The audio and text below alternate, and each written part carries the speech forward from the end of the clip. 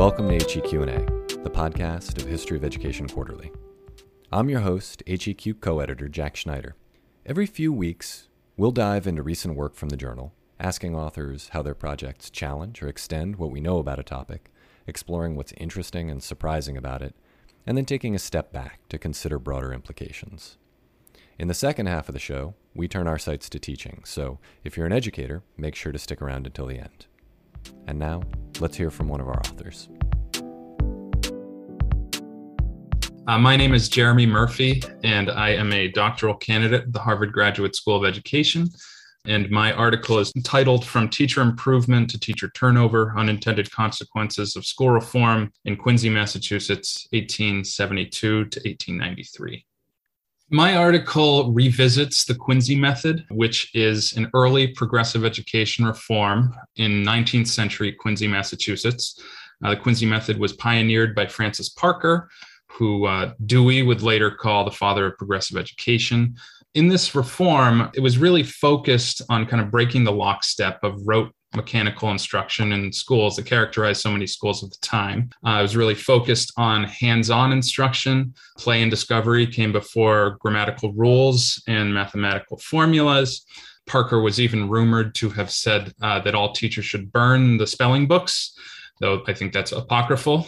But in revisiting this reform and focusing on the teachers, this article offers a very different story and one of unintended consequences in Quincy. Focusing specifically on the town's teachers, and the reform tells a wider story about the Massachusetts teacher labor market and how that interacted with pedagogic innovation at the time. That teacher market was characterized by an oversupply of what school committees called ordinary teachers. So there were lots of teachers, but they were often poorly trained or had no experience. And so what the Quincy method did was gave teachers some purchase over this market as well as districts. So teachers used their experience that they had accrued in Quincy and that expertise to secure higher paying positions in wealthier districts elsewhere. And districts started to then use Quincy as a kind of recruiting ground to replenish their ranks of teachers. So I argue that while this is still, I think, in a lot of ways, a successful early progressive education reform, it really instantiates this kind of problematic interaction between the Massachusetts teacher labor market and instructional reform. The typical Quincy reform story is this story about these noble schoolmen who look around them and see that their schools are failing. And so they begin this extensive search for a superintendent who can turn them around and hire their first superintendent, Francis Parker, who ends up being quite radical. And then the schools attract all sorts of attention. Visitors stream into classrooms each year to bear witness to the town's star teachers. And it really becomes kind of a central hub for learning progressive education practices.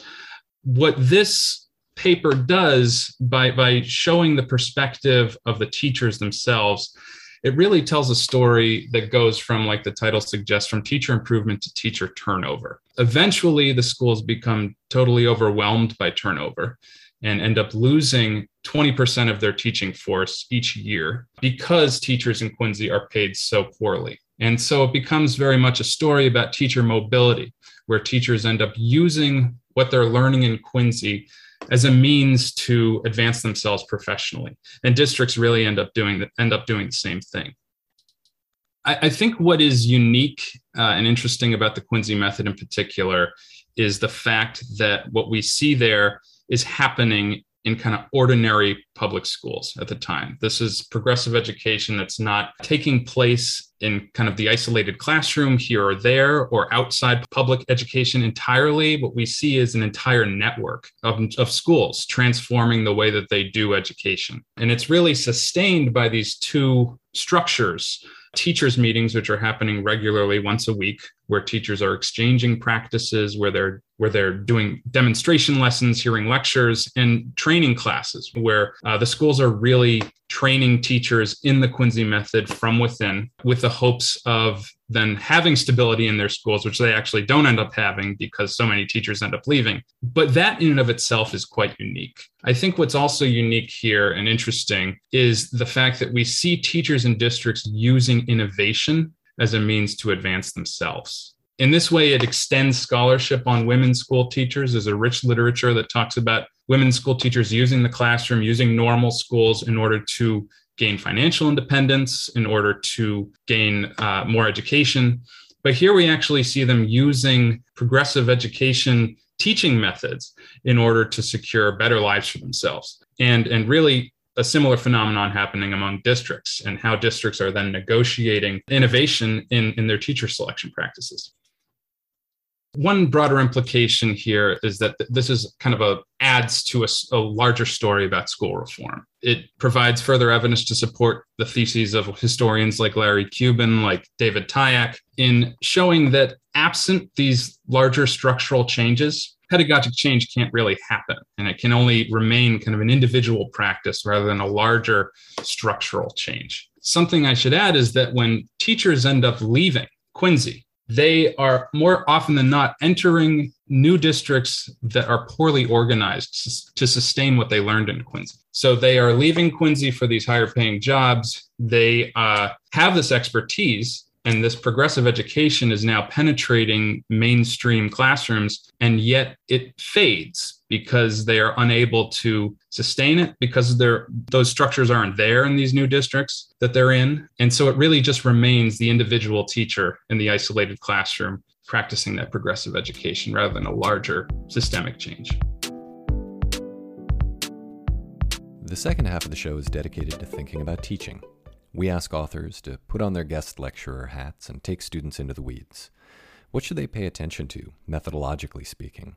What else should they be reading if they want to take a deep dive into the historiography? And where are there opportunities for further research? So I began this study in a historical research methods course, and needless to say, it extended far beyond that semester 2.5 years ago. But I think one of the things that made me most uncomfortable with doing historical research, a lot of the other work that I do is qualitative research, is the fact that you can't sit down with your subjects and talk to them in great detail and hear their decision-making firsthand. And so I think that there's kind of an inherent uncertainty to this work, and that we have to make all sorts of inferences about decision-making of the actors that we're discussing. I try to do that here to offer a fuller portrait of Quincy teachers through this triangulation of sources that I think students should pay attention to. School reports from across the state, not just in Quincy, but across other towns too, to see how they were talking about the Quincy method. Annual reports from the Massachusetts Board of Education, education periodicals, and local newspapers. Just relying on simply one of those resources, one of those sources, wouldn't allow for the nuanced, textured story that I'm trying to tell. But interestingly, through all of that work, I really did not come across many firsthand accounts written by teachers who were doing the Quincy method firsthand.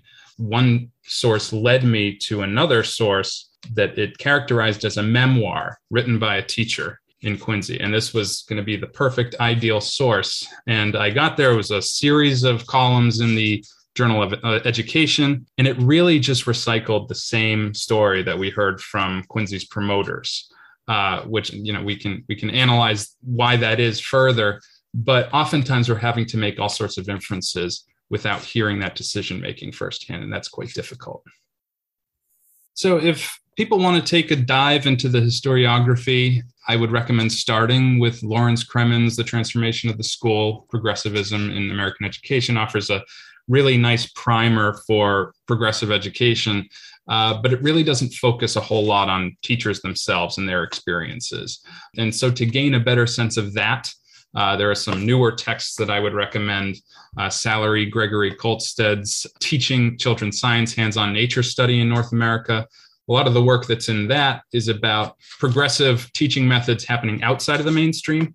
But then there's also Sarah Ann Carter's new book, Object Lessons, How 19th Century Americans Learned to Make Sense of the Material World, which really dissects one of these early educational innovations and kind of charts its progress in history. So those are some recommendations for further reading. I would really love to see researchers similarly revisit some other reforms that are held in high esteem in progressive education and look at them specifically from teachers' perspectives. Because I think that once we do that, we're going to gain a very different story than we normally would. Progressive education is often dominated by these giant names like Dewey and to a lesser extent Francis Parker. But I think once we train our eyes on teachers specifically, we get a much more complicated view of the history. So I'd love to see further research kind of chart these trends further and look into how teachers and districts alike were using innovation to inform their practices throughout history. To learn more, check out History of Education Quarterly online. The journal is published by Cambridge University Press, and it's carried by most academic libraries. You should also be sure to follow HEQ's Twitter handle, @HistEdQuarterly, which regularly sends out free, read-only versions of articles, and the show's Twitter handle, @HEQ&A.